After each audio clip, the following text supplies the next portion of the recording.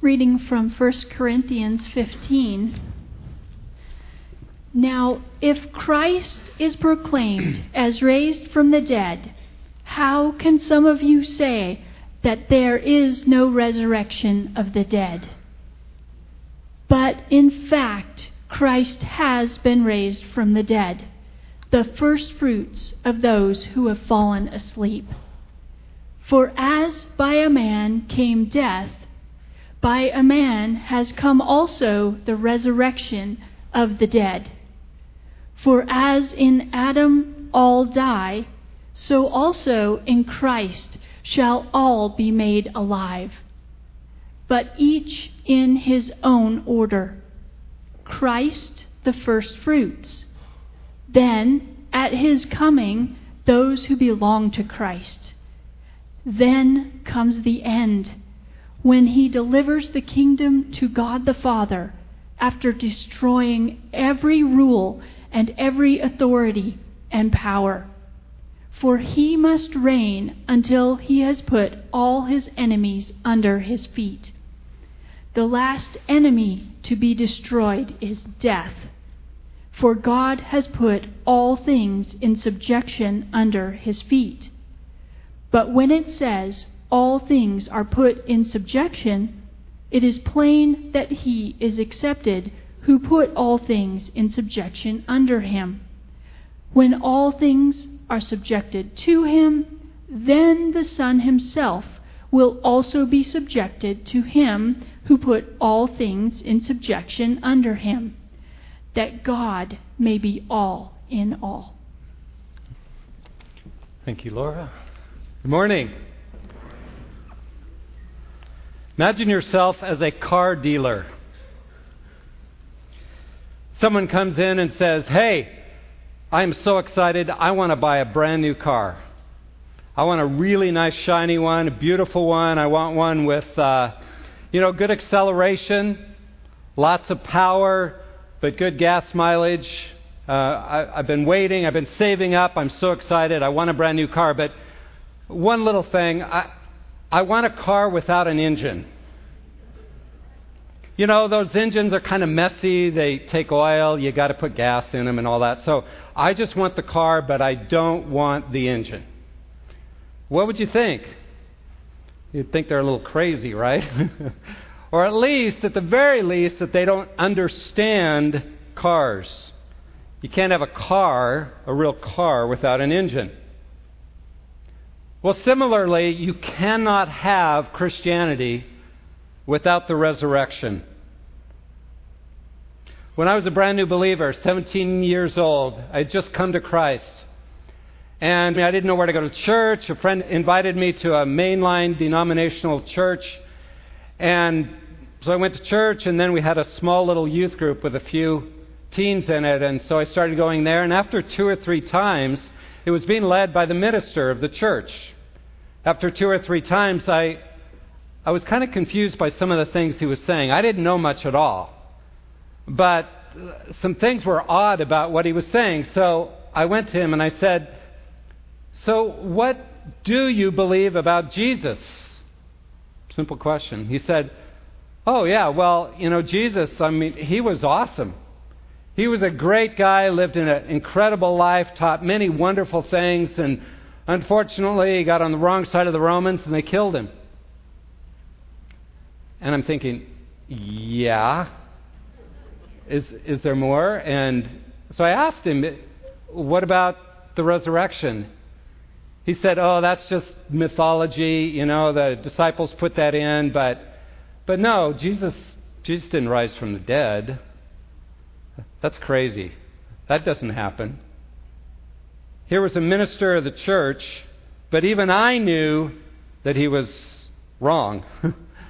That you can't have Christianity without the resurrection. Not just Christ's resurrection, but our resurrection as well.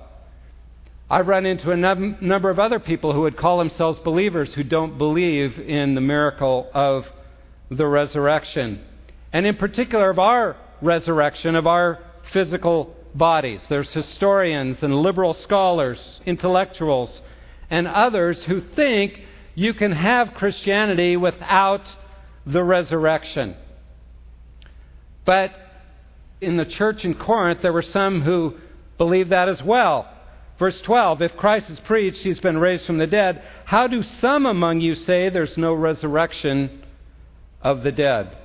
Now, how could that happen? How could they believe that somehow you can have Christ or Christianity without the resurrection? Well, we don't know exactly what was in their minds, but maybe a combination of these things. They knew about Christ, that he had died, but then his physical body was raised. It was no longer in the tomb. And now, as a fairly new church, they had come to Christ. They were excited, but they were watching their friends, their loved ones who had come to Christ, die. And they weren't seeing their physical bodies resurrected immediately. So they began to wonder, what's going on? Maybe there is no resurrection for us. Or possibly they had bought into the Greek philosophy of the day, which is the Greeks believed in this dualism. The soul and the body are really two separate things. The soul just puts on the body for a while, but when you die, the soul is released from the body into heaven. I find many Christians who kind of think this way, that somehow our bodies don't really matter that much, that our soul gets released and lives in heaven in this spiritual world, and our bodies aren't a part of that. There are some in the Greek world who are teaching that the resurrection had already happened. We see that talked about in the book of 1 Thessalonians, that some of them were believing that, when you come to Christ, then there's this spiritual resurrection. It's already happened, and you're already kind of risen with Christ, so your bodies really don't matter. Someday they'll die and rot, and that'll be the end of it. You see, there was all this confusion about the resurrection. I find that that's true for many today as well. But in the New Testament, it is very clear.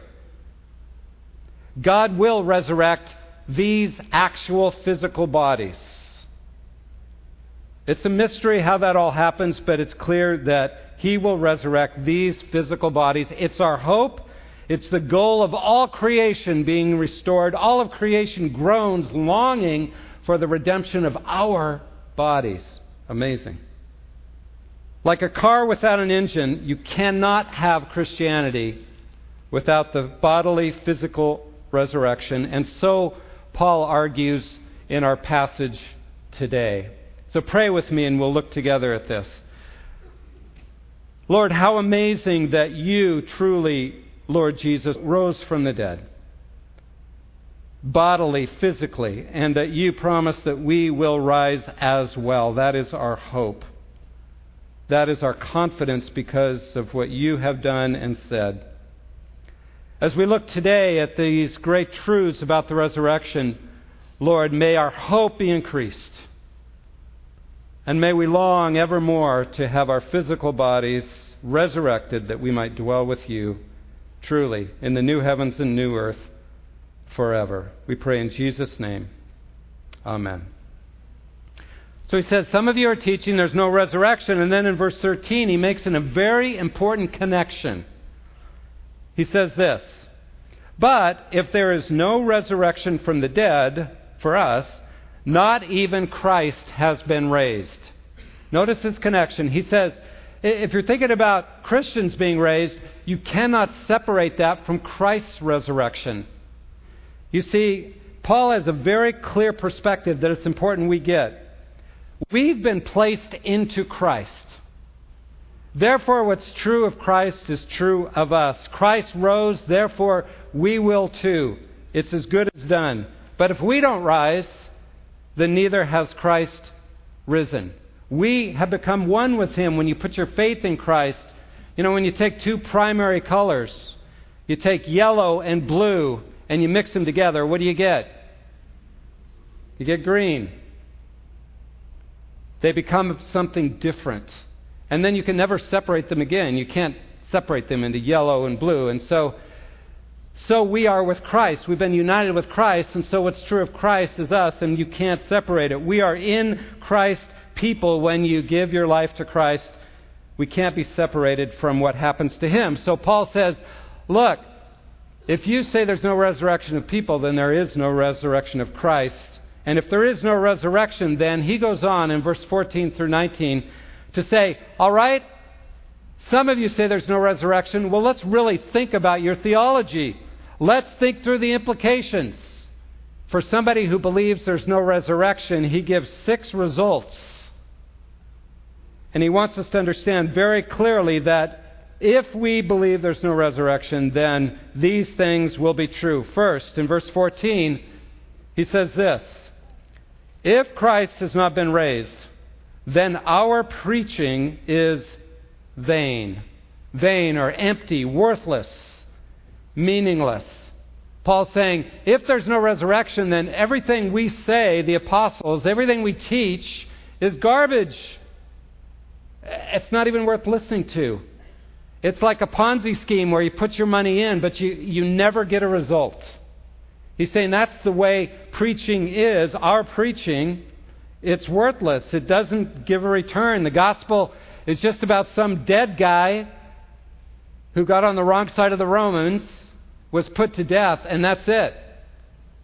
So all our Christianity is simply garbage. That dead guy's long gone, just like the world around us says. What a waste of time. Just like the minister at the church I went to, who all he could say was, well, Jesus was a good example, and, we're to be good like him. Well, there's a lot better philosophies out there than that. It's worthless. If there is no resurrection. Secondly, if there is no resurrection, your faith is vain or worthless. He says, ongoing in verse 14, then our preaching is vain, and your faith also is vain. And then down in verse 17, and if Christ has not been raised, your faith is worthless. You are still in your sins. He says, if there's no resurrection, then Jesus may have died on a cross, but there's no proof he ever dealt with your sins. There's no proof that they have been forgiven. There is no Lord, risen Lord, that conquered your sins and conquered death, and therefore you are still trapped in your sins. You are separated from God, lost under God's judgment, trapped forever in your sinfulness, and there is no hope. You're like a prisoner with no hope of parole. You're stuck. You are hopeless of ever being whole, ever being freed from your sin, ever finally being able to walk in newness of life. Your faith is worthless if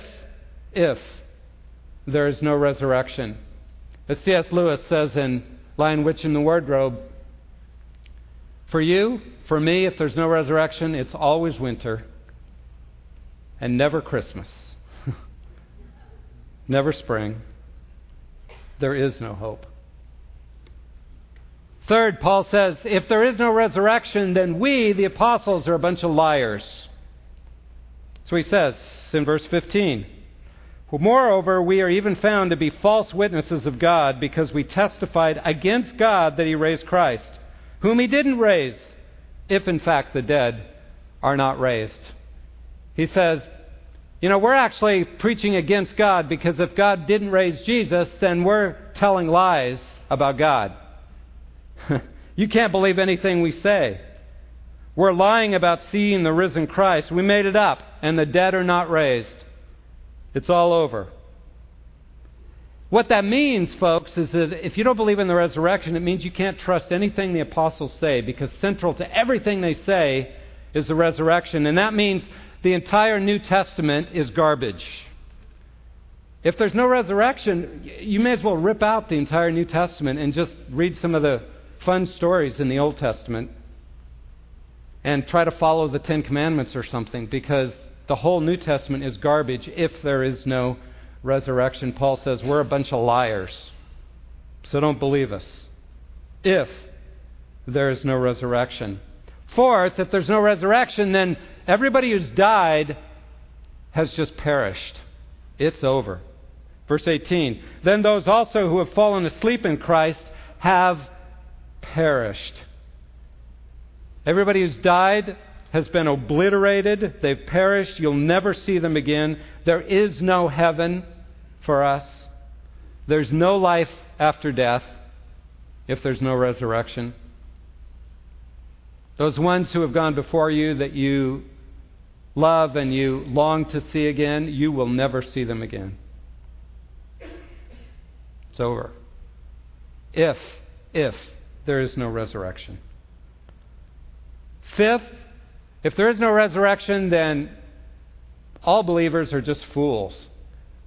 We're wasting our time. Verse 19, if we've hoped in Christ in this life only, we are of all men most to be pitied. We're fools because we've chosen to live for the future, and there is no future. If all we get from Christ is in this life, then we're wasting our time. We are hoping in something in which there is no real hope at all. Like those hoping for an In-N-Out burger to come to Boise someday. What a foundless hope. Or those who hope that the Vandals might beat the Broncos in football again someday. It's hopeless, folks. There is no hope. You see, if there is no resurrection from the dead, then the things we're putting our hope in are worthless. And we are fools, Paul says. So finally, number 6, the results. If there's no resurrection from the dead, then in the end, death wins. Death, which entered in with Adam and spread to all men, wins in the end. We all die. We're obliterated. We kill ourselves. We kill each other. It's over. The end. So frankly, we may as well go home right now. May as well go work in your garden a little bit. Of course, that's all going to die too. Just warning you. But it's over. Now think for a minute, what we've just described here is life without Christ, our unbelieving friends around us. This is how they live, with no hope, because they do not believe in the resurrection. How they need to have a taste of hope and reality and truth. But now Paul goes on to say, well, that's if Christ has not been raised. But he has been. The good news is Christ has been raised, and therefore everything in the universe has changed. And now he gives 6 great truths to counteract the other 6 results if there is no resurrection. It says, no, because there is a resurrection, Christ has risen. These are the great truths that we all live by.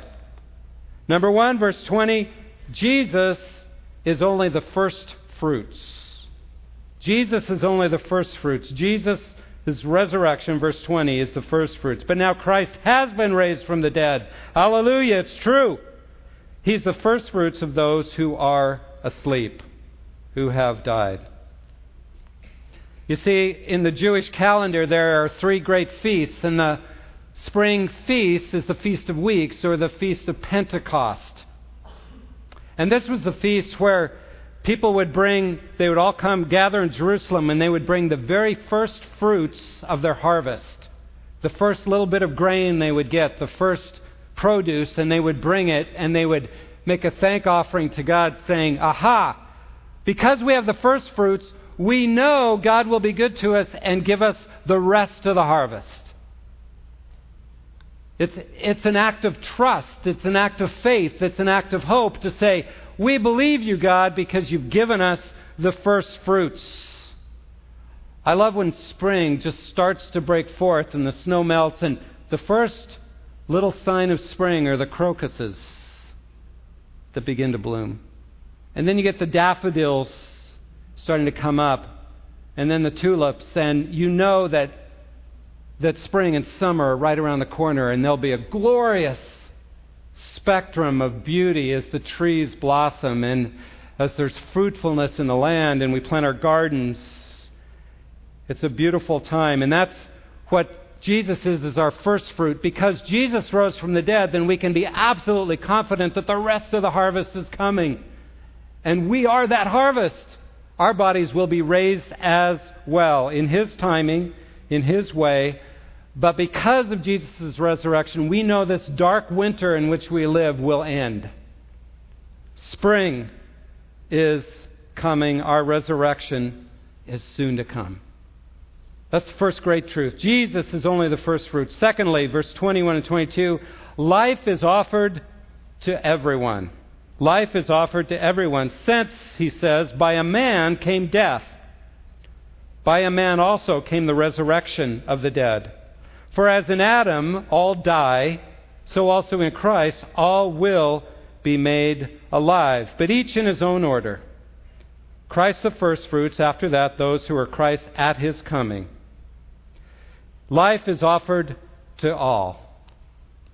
You see, how do we get to share in Christ's resurrection? That's the question. How do we really come to be united with him in a way that guarantees that we will rise with him? Well, it's the same way we got our sin nature. How did we get it? We were born into Adam. We were placed into Adam, and none of us could avoid that. That gene of sinfulness was passed on to every one of us. That literal sin gene or sin virus that's in our genes cannot be escaped because we were all born into Adam. We all live under Adam, and we cannot avoid that. Angelina Jolie, this last week, it was announced she had a double mastectomy to avoid cancer because she has a gene that says she has an 87% chance of getting breast cancer, and therefore she wanted to avoid that. But we and she, all of us, have a sin gene that cannot be cut out, that goes to the very heart of who we are. No matter what we do, we cannot get rid of it. Therefore, everyone dies because we're under Adam. Death is our greatest enemy. It destroys. And we all experience that physical death because we're born under Adam. But what Paul is saying is, by the resurrection of Christ, by faith, we can actually overcome death. We can actually be placed into Christ. We can get a new nature. The sin nature becomes reversed, so now we're learning to live by our new nature.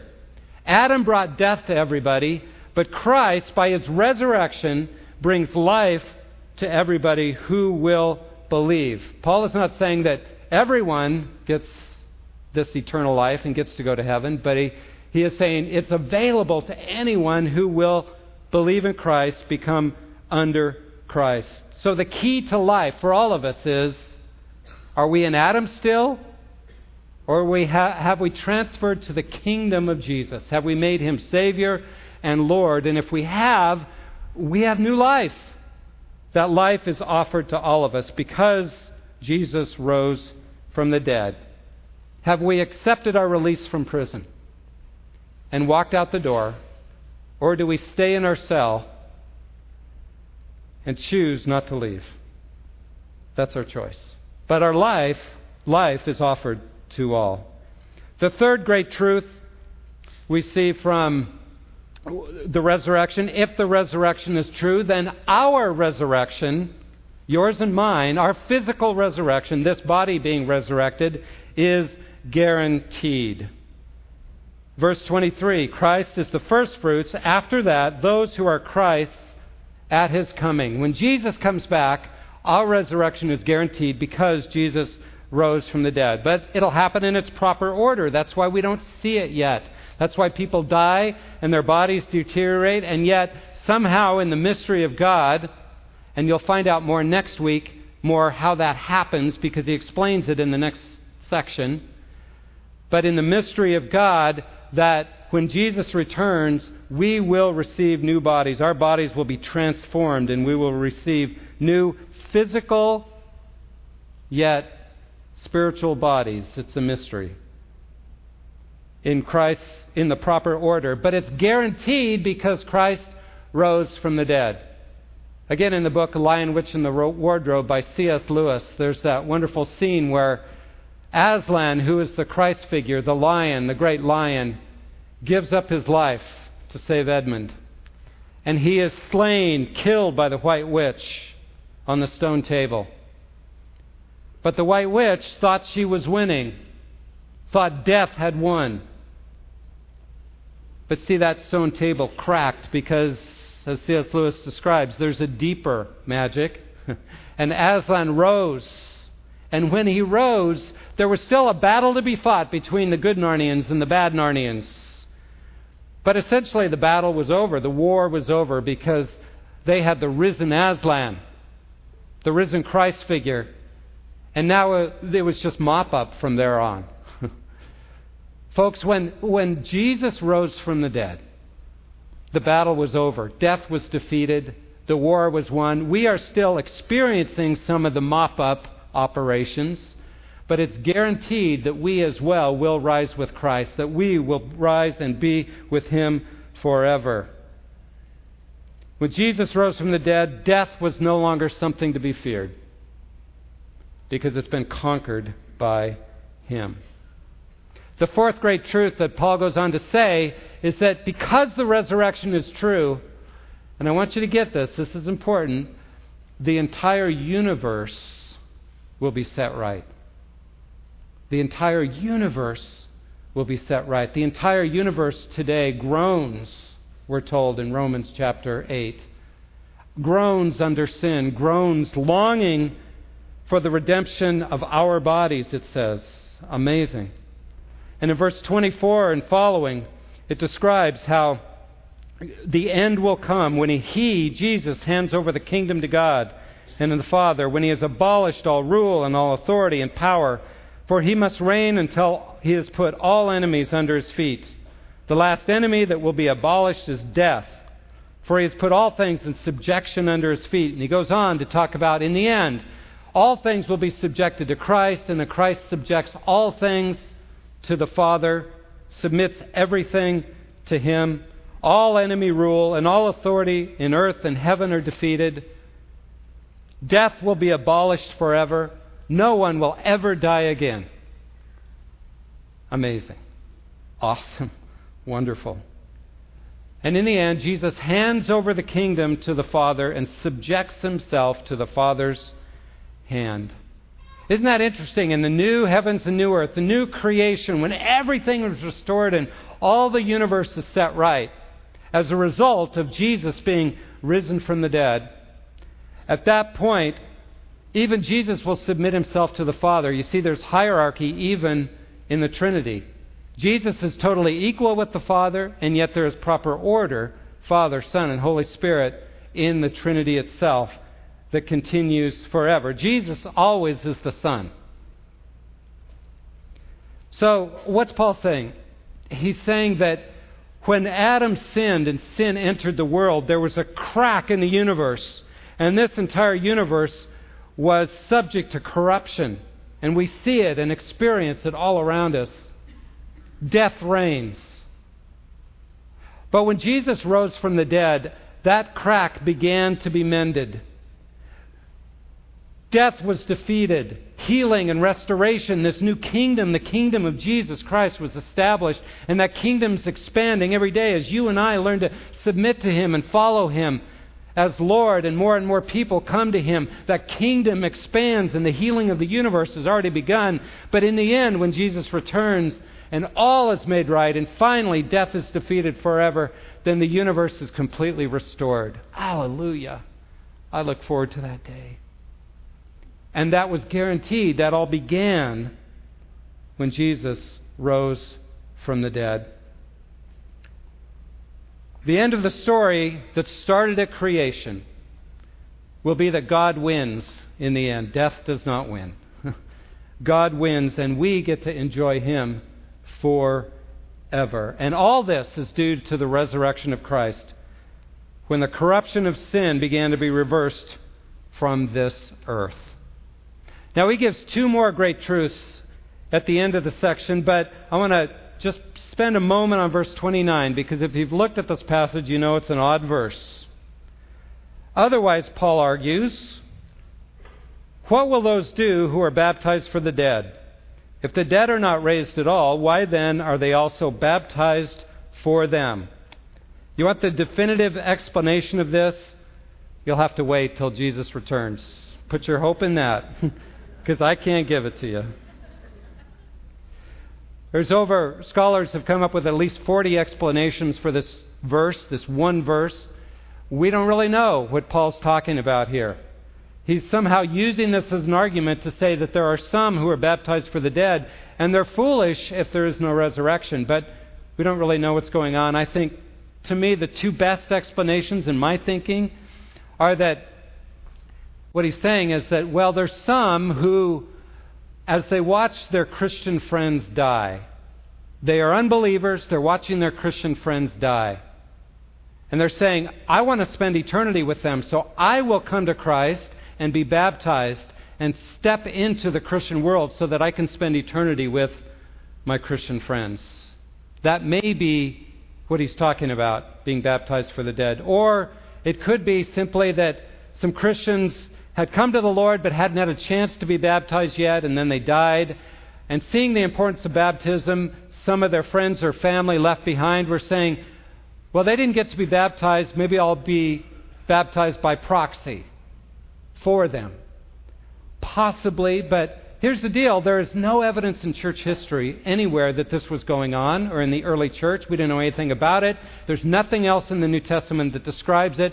No one has ever followed this practice except the LDS Church, Mormons today. They camped on this verse, and now they do baptisms for the dead, but there really is no support for that other than this obscure verse that we don't understand. Enough said about verse 29. Because I want to get to the next two great truths. If the resurrection is true, then number 5, our suffering has meaning. Our suffering has meaning. Verse 30 through 32. Why also are we in danger every hour? I affirm, brethren, by the boasting in you which I have in Christ Jesus our Lord, I die daily. If from human motives I've fought with wild beasts at Ephesus, what does it profit me? If the dead are not raised, let us eat and drink, for tomorrow we die. Paul says if there's no resurrection, then why in the world would I suffer like I do following Christ and experience the rejection I experienced at Ephesus and every place else I go, living for the faith?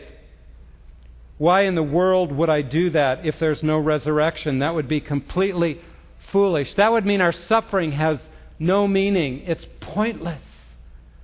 Like the suffering for unbelievers around us, it's meaningless. It has no point. But if the resurrection is true, then our suffering is imbued with incredible purpose and meaning because God uses it to shape us and to expand His kingdom and to accomplish incredible things for His purposes. You see, suffering seems so pointless. It's horrible. When a baby dies or someone's diagnosed with cancer or has a heart attack or whatever, or you look at Saeed Abedini, who's in prison in Iran for his faith. It's meaningless unless there's a resurrection. But if there's a resurrection, then it's imbued with incredible purpose and value. If there's no resurrection, Paul says, let's party. But if there is, let's be willing to suffer for Christ's sake, because it matters forever, for eternity. And then finally, number 6, if the resurrection is true, then godliness really matters. What we do in these bodies to learn to follow Christ and obey Him is simply a rehearsal for heaven. We are learning to walk with Him now so that we can walk with Him forever.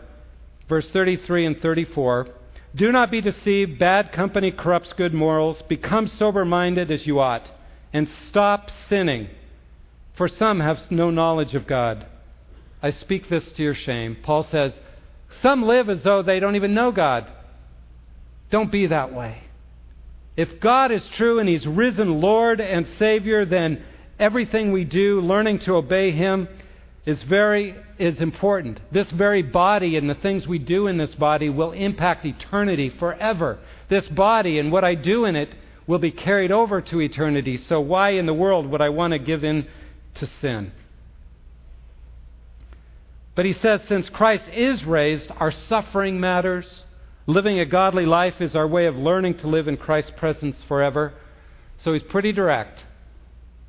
He says, stop sinning. Knock it off. And put your hope in the resurrection. You see, denying the resurrection is like trying to have a car without an engine. It just doesn't work. It's impossible. Christianity is based on the resurrection of Jesus Christ. Does it matter if you believe in the resurrection? Absolutely. That's why Easter is truly the greatest celebration and the greatest holiday for Christians. Because the resurrection was the first sign of spring. The first sign that we, too, will be raised with Christ. That's why we can be a people who live by hope. The song we just sang a moment ago, I Will Rise. This is true because of the resurrection. Jesus has overcome, and the grave is overwhelmed. The victory is won. He is risen from the dead. And I will rise when He calls my name. No more sorrow, no more pain. I will rise on eagle's wings before my God, fall on my knees, and I will rise. Let's pray. What a glorious truth. Thank you that we get to live by hope in a world that's hopeless, because the resurrection is true. May we be people who live in hope, who live in godliness, who are willing to suffer because of the great hope that we have, that we too will rise with Christ when He returns. Praise you, thank you that we have that hope. In Jesus' name, amen.